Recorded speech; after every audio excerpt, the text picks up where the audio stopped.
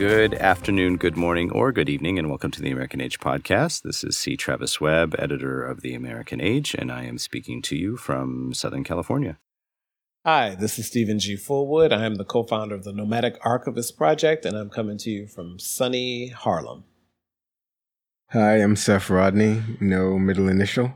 I am speaking to you from the South Bronx. I'm a senior editor at the Hyperallergic blog and a recent author of the book, The Personalization of the Museum Visit. This is to remind our listeners that we practice a form of what we like to call intellectual intimacy, which is giving each other the space and time to figure out things out loud and together. And today we are continuing our conversation around romance with a lowercase r, although we kind of complicated that a little bit in the last podcast. And I had proposed to Stephen, so we just had Pride, right? I mean, to both hosts, but we just had the Pride Parade. And New York is the largest in the world. Is that right, Stephen? In addition to, so it was both local Pride and then also World Pride. So that's why it was that much more massive this year. Ah, okay. As well as the 50th anniversary of Stonewall. So there were a number of factors making it pretty massive this year. Yeah. And so what I had suggested was, how does kind of the advancement and popularization is not the word I want to use, but I think you guys will know what I mean, of alternative sexual lifestyles, right? So as in the United States, certainly in the Western world in general, internationally, although strongly suppressed or repressed, how does that complicate, blow apart, try and fit into the traditional heteronormative kinds of sexuality that we would associate with romance, right? So Hallmark cards and sunsets and rustic weddings and all the rest of that. And chocolates and red roses. Thank you. And cakes and anything that you can buy. Anything you can buy. Champagne. Yeah. Expensive dinners. Yeah. Yeah, I mean, how does that heteronormativity both restrain or get blown apart by alternative sexualities? And not that Stephen is an expert on all alternative sexualities, but I like that prologue. But you are a loud and proud very homosexual gay man. Yes. Yeah, gay man. And so you're going to have a kind of familiarity, intimacy with that community that I certainly don't. So, what do you think? Well, I think since I've been practicing homosexuality for all my life, that what I've noticed is that the impact that it's taken on the community to sell a product to non-heterosexual people in lieu of a more radical sensibility or more thoughtful engagement with the idea of visibility, because visibility at one point meant it was a form of justice, but it's not really justice. It's sort of just the beginning. And so when we think about the sort of origins of queer life in the U.S., gay and lesbian, trans, bisexual, it started out with folks just being who they were. And there were iterations here and there and different authors and maybe different movements by the Mattachine Society and the Daughters of Bilitis. But what it came down to was that the most marginal of marginalized people, Black drag queens, street folks, sex workers, kind of ignited the modern civil gay rights movement in 1969 at Stonewall. And so you have folks like Stormy DeLarvery, Marsha P. Johnson, Sylvia Rivera. These people sort of at the sort of initiating this riot rather than a movement.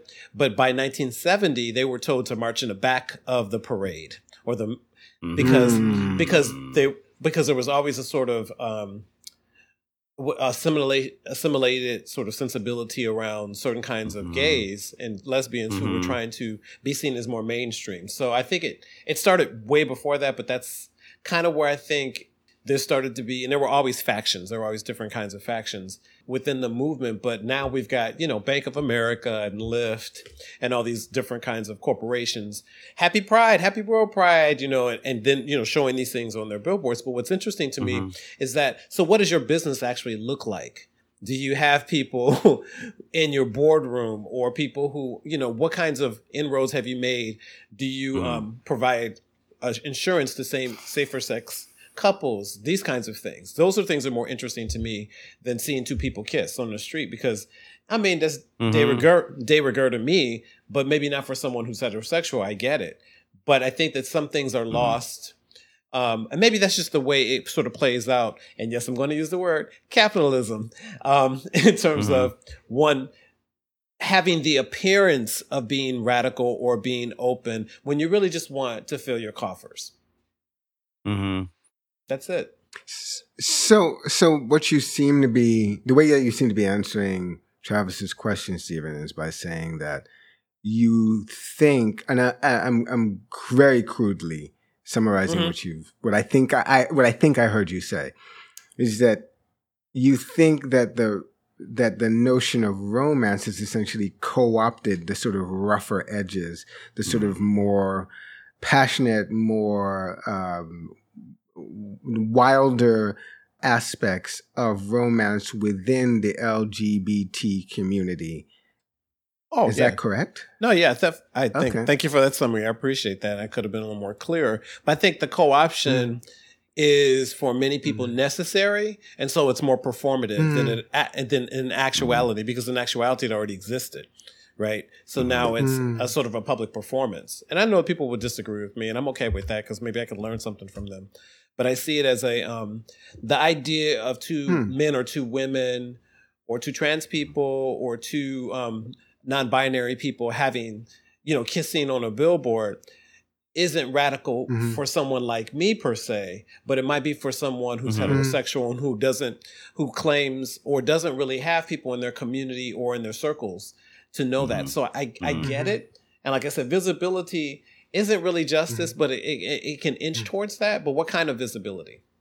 And for whom? But I think, I'm not sure, Stephen, that you're being fair, not to the history, but just fair to Travis's question, because Travis's question is really getting at in what ways has this sort of insertion into public life.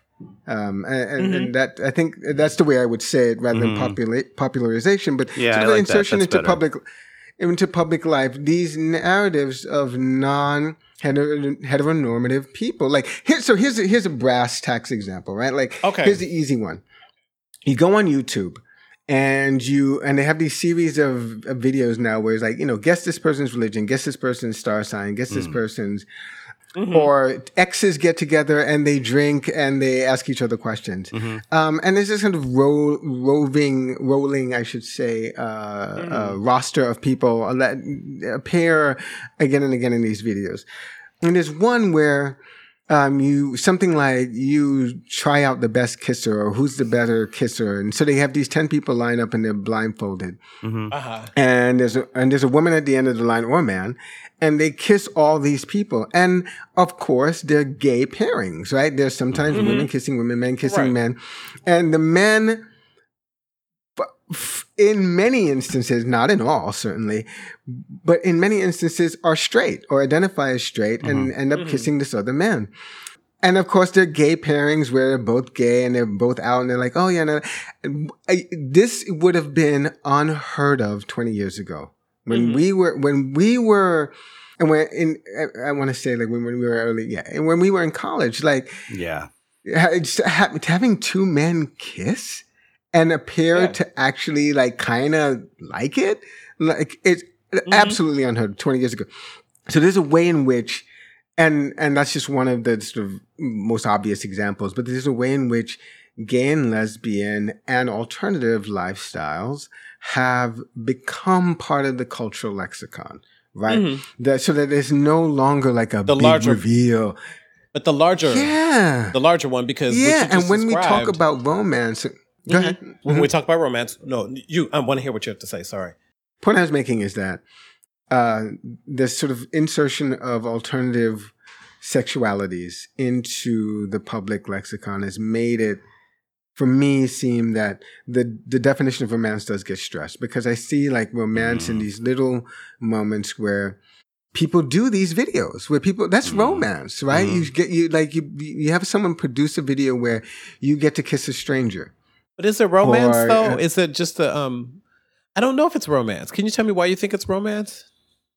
Sure, because you have a moment of, even though it's performative, it is, but it's actual physical intimacy.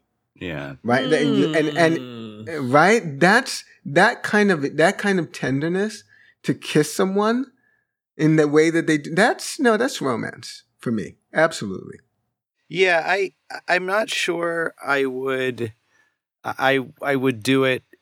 I don't know that I'd be quite as certain as Seth is, but I think I'm pretty close to his position. I think performance is an inherently destabilizing activity for identity. And I think because we're pro-social primates, we are constantly performing ourselves to others and to ourselves. And so when even in contrived scenarios with, cameras and other people in the room, I don't mean to say that therefore it's real. Of course, it's not that flat. Of course, people can put personas on and off. Absolutely. The best writing on this that I've ever read, by the way, was an article. This is before you and I met, Stephen, but a few years ago, Seth had circulated this or sent to me this article by RuPaul, and just kind of talking about like the kind of the sort of the atom at the heart of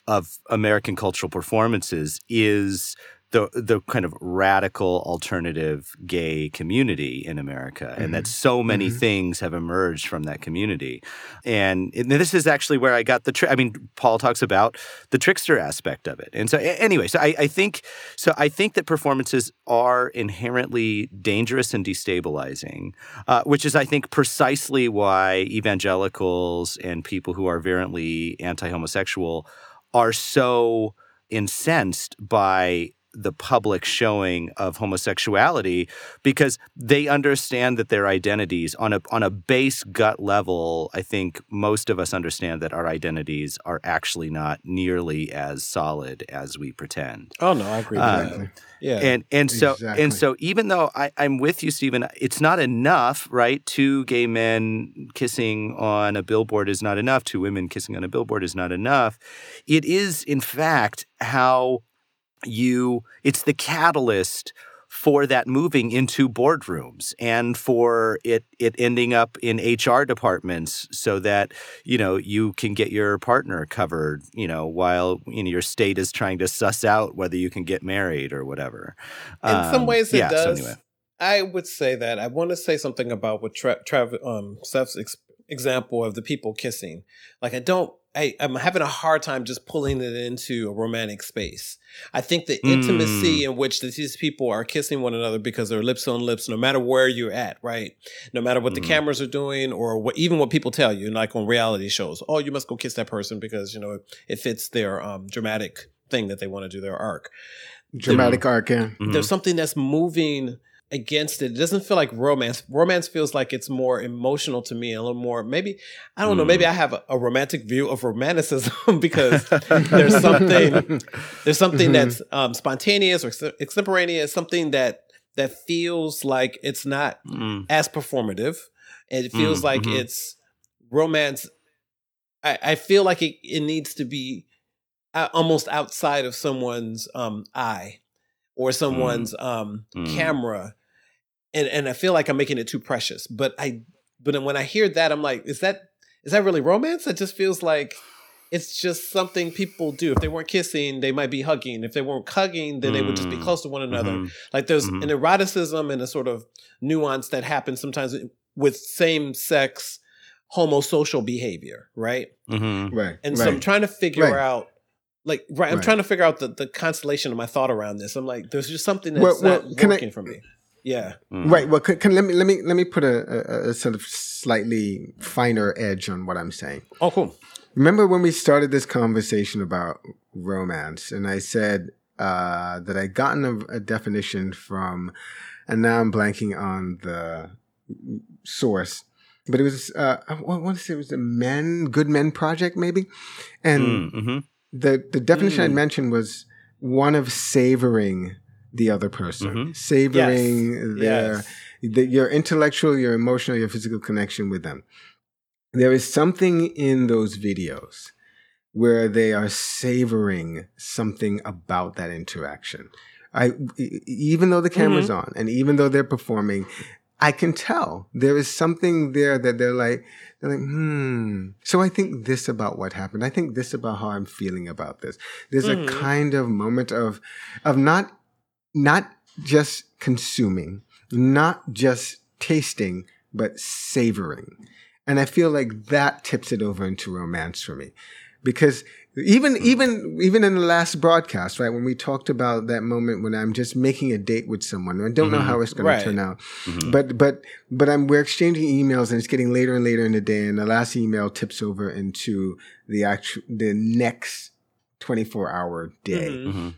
There's something about that, and clearly in telling you the story, I was savoring that interaction, right? I was thinking, oh, isn't that cute the way that we kind of kept going throughout the day, and that it has this and ended in this moment of kind of promise. I think that's the key for me, is that romance for me comes down to having that feeling of, I'm going to savor this. You know, and one of the, to complicate the idea that you would put forward, Stephen, which I think is fair. You know, you reached for the idea of spontaneity and a kind of lack of performativity, which I think is exactly right. I absolutely do believe that is an aspect of what we think about when we think about romance, lowercase or capital R. But there's a really, it's certainly dated now, but there was a very influential literary scholar, Paul Damon, who was sort of developed a brand of deconstruction that was sort of counter to Derrida's, but he does very, very, very strong readings of romantic writers, and one of the aspects of someone like Wordsworth, Ode to Immortality, Recollections from Early Childhood, or something like that. I don't think I got the title exactly right, but that's close. Is that the very thing that is supposed to provoke the spontaneous reflection and the sort of the savoring, to borrow Seth's word, of the experience of nature in this instance or in childhood, is itself an act of self-conscious reflection. It actually requires the recuperation, the remembering, the return to something already past and gone. And that is the very stuff out of which consciousness and therefore performativity is made. So it's its twin. And maybe it's Janus faced twin, but it's twin nonetheless. And that in fact we have to hide from ourselves in that performance. And what Seth's very concrete examples of these videos, and what will often catch people off guard about the performance is that it stops becoming a performance. Right? Exactly. Right? Like exactly. Oops. Exactly. Like, oh, wait, right. I'm not. Yeah, go ahead, please. Seth, please. I'm not as straight as I thought I was. Yeah, or, shit. Like that kind of surprise, or like it gets awkward. It actually gets awkward, and people are like, oh, wait, I don't know how to feel about like this man's scruffy face against my face. Like, what is that kind of thing actually takes place? And I want to say this too, because it also occurred to me when Travis posed a question about how our notion of romance has been shifted because of this public attention to alternative lifestyles. It made me think of the TV series Transparent. Remember how in Transparent, the father figure comes out and he wants to be a woman, starts to dress as one, starts to identify with women in various ways. And he ends up having a relationship, developing a friendship with a trans woman. And the trans woman has a boyfriend. And he asked the boyfriend how he fell in love with, and I don't remember the character's name, but he describes the moment, the series of moments through which that process occurs. And he talks about it so matter-of-factly, yet so sort of passionately, that for a moment, at least watching, I forget that the woman he's with is trans, Mm-hmm. right? The romantic story that he weaves is one that is very much almost everybody's story, Mm-hmm. right? There's a moment of sort of, oh, I see you. I recognize something in you that I need or that I value, that I admire, that I desperately want. And that mirror thing happens and the other person sees the same thing. So I think that even the ways that the stories about romance are being told using trans characters, using alternative lifestyles, has made us think in a weird way that the alternative is actually not so alternative. The people are people. You know what I'm saying? Okay. In a way. I mean, in a very crude way, yes. Right. Yeah. Yes. And so you guys have been projecting this entire time. This is what you're telling me? You've been projecting this idea of romance because of the way you see romance, correct? I don't think it's possible for me not to. I'm just right. No, it's a trick question, but it's one that made me think of. I was like, okay, so I saw your scenario with the cameras, and then I said, well, let's take away the cameras and let's just walk along the beach. Okay. Stuff like that. So I said, okay, let's look at two people kissing in public. And I was like, well, that could be taken in two ways. It could be taken as they're kissing, they're really into what they're doing, they're just really engaged, or they're performing, or a little bit of all of it, right? And so I said, my projection of that, depending on my mood, would be like, those two people are kissing each other. I wish I was kissing someone. Or those two people are kissing each other. Oh, can they get a room? Or like, it's really nice to see, and I'll just take it out of the queer part and just put two elderly people kissing somewhere, because we like to think of those people not having as, a romantic life as, say, someone in their 20s, right? So I was just pushing this all around while you guys were talking, and I was like, okay, so romance for me feels so much more special, and that public interference for me rubs me in a way that's not comfortable. And that's why I was thinking, and it wasn't that I want them to be quiet or not kiss or any of that, but it just feels like, well, there's something sort of sparkling and magical, and when I'm kissing someone, and I may not want that. All right, everyone, cut off the light. Action. I don't want that. I want to be kissing someone, and in an engagement where I'm only just flowing into that other person. Imagining that. So that's what I think it is. It's that public dimension that I wrestle with. So when you guys were saying that, I was like, oh, okay, I think I have something here now. Yeah, my feeling about the public thing has shifted over the years. It used to bother me across the board. It had nothing to do with heteronormativity, public displays, PDA from anyone. I just did not. It didn't make me angry, but I found it too performative. I mean, I think just to borrow what you said, see, I felt that way. I feel less that way now. And it doesn't mean my inclination to engage in PDA has really shifted, although it's probably a little bit looser than it used to be. Not by much, but I think to engage in things within view of other people is probably a fairly deep pleasure for a lot of humans. Because I mean, when you think about the types of things that we engage in ritual, and the sort of collectivity of feeling that we engage in when we engage in ritual, it seems to me that there's probably some kind of elemental titillation in public displays that again is right down, you're really kind of messing with the alchemy of the culture itself at that point, because culture is kind of invented inside of ritual, right? Or it comes from that. I mean, it emerges from it, is what I wanted to say. And so when I see you and people, your wife, are you guys PDA? Not really. So not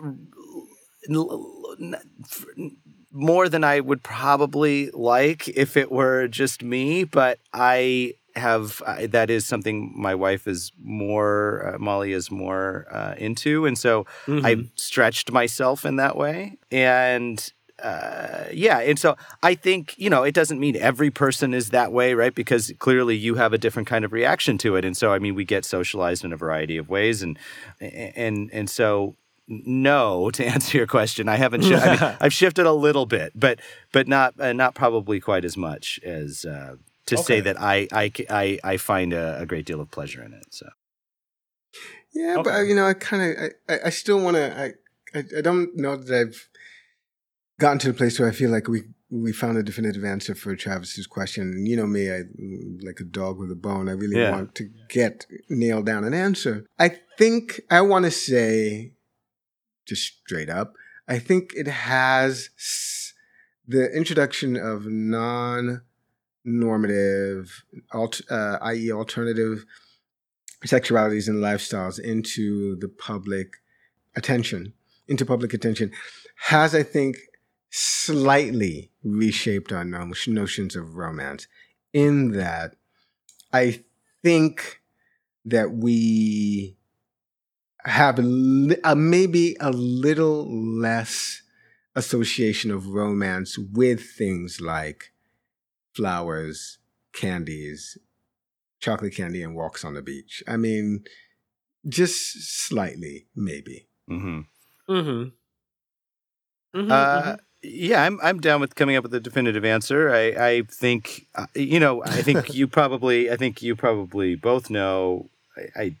I think slam dunk for sure. It stretched it out. I mean, I think even though I understand and sympathize with Stephen's issue with performativity. Yeah. There's a kind of there's a integrity, right? Integrity around that, right? I mean, because this is really what it's about. It's good word, like. Yeah. It's like it needs to be more than just the show, and he wants there to be some character about it. So I'm very much with that, but I think it just moves it's just glacial, it's just slow, and I think for sure the conversation we are having, assuming things continue to move in the same direction, our contemporary, people our age in 30 years.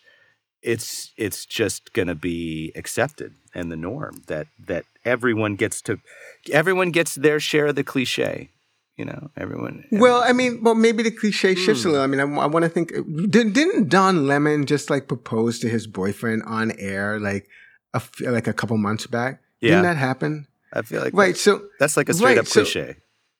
No, right. No, that's exactly right. Yeah. But at least, a la Stephen's argument, it moves slightly away from the sort of absorption or co-option by monetizing the moment, right? Because there's nothing like all that happened was words were said. Words were said, and they looked at each other, and they made a promise to each other, right? I might be more cynical than you on this one. Like, that was the most expensive proposal that you've probably ever seen. Do you know how much money they get in advertising dollars on Don Lemon's show? Like, that proposal was probably like $7 million or something like that. There you go. Y'all are way more mercenary than I am about that. Like, I can't. So at the bottom of my impatience with it all is proving to anybody that you matter. And I think that the large part of the LGBT community stands in that space where they go, we're human too. Look, we're kissing. We're human too. We can buy houses. We're human too. I don't buy it. I don't like it. I say, fuck it. Yeah. Proving your humanity to anyone is ridiculous. And so it doesn't exactly go where Travis is going, but I think I was just trying to locate my distaste. Yeah, but the thing is, this is the thing about this conversation, Stephen, and typically I wouldn't have an issue, and I'm not saying I have an issue in this instance with your politics, but I think what you're doing is you're moving the question of how romance can or will or may have shifted into what do these appearances do in terms of our politics? I'm absolutely with you. Like, gay men should not have to prove their humanity to anyone. And I do think that is ridiculous. But we're not talking about that per se. We're actually talking about like notions of romance. And I do think that compared to 20 years ago, the notion of romance existing between men was generally foreign to our public perceptions. Like, I think, just generally, like, gay men were assumed to be aberrant, weird, broken. Deviant too. I mean, that's exactly. So even the mainstreaming of Don Lemon's proposal says to me that our notions around romance have somewhat shifted. Yeah, that's all. Okay. Yeah, I'm with you on that. So, Stephen, do you want to have the last word, or?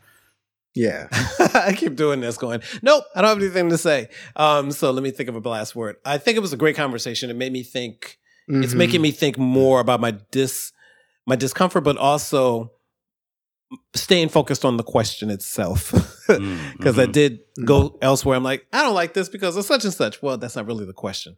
So anywho, there you are. I'm 53. I get to sit on my porch and be a crotchety old man. You do. You do. Romance. Double fat. Okay. I think we are shifting. Big shift for our next series of conversations. We're going to talk about climate change. And we're going to try and do it from obviously a way that's grounded very much in the current scientific debate. I won't say consensus because we talked about that before the podcast started.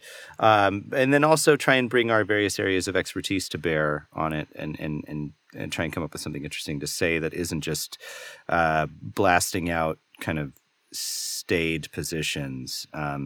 So I very much look forward to that conversation. Stephen, Seth, do you guys have anything? We can't see each other. So do you have anything either one of you want to close with, or? No. I'm good. I'm glad that we talked about this. I think it was useful and worthwhile. Actually, it was a kind of nice follow-up to the conversation that I think we started off the year with, which is pornography. Oh, yeah. Good, yeah. I'm glad that we moved in this direction and we're able to talk about some of these like more subtle and nuanced aspects of our beings, Yeah. Lovely. Sure. That's a great way to put it. All right, my friends, I will talk to you next week. All right. Take care, Travis. Take care. Bye-bye. Take care, Stephen. Take care. Bye.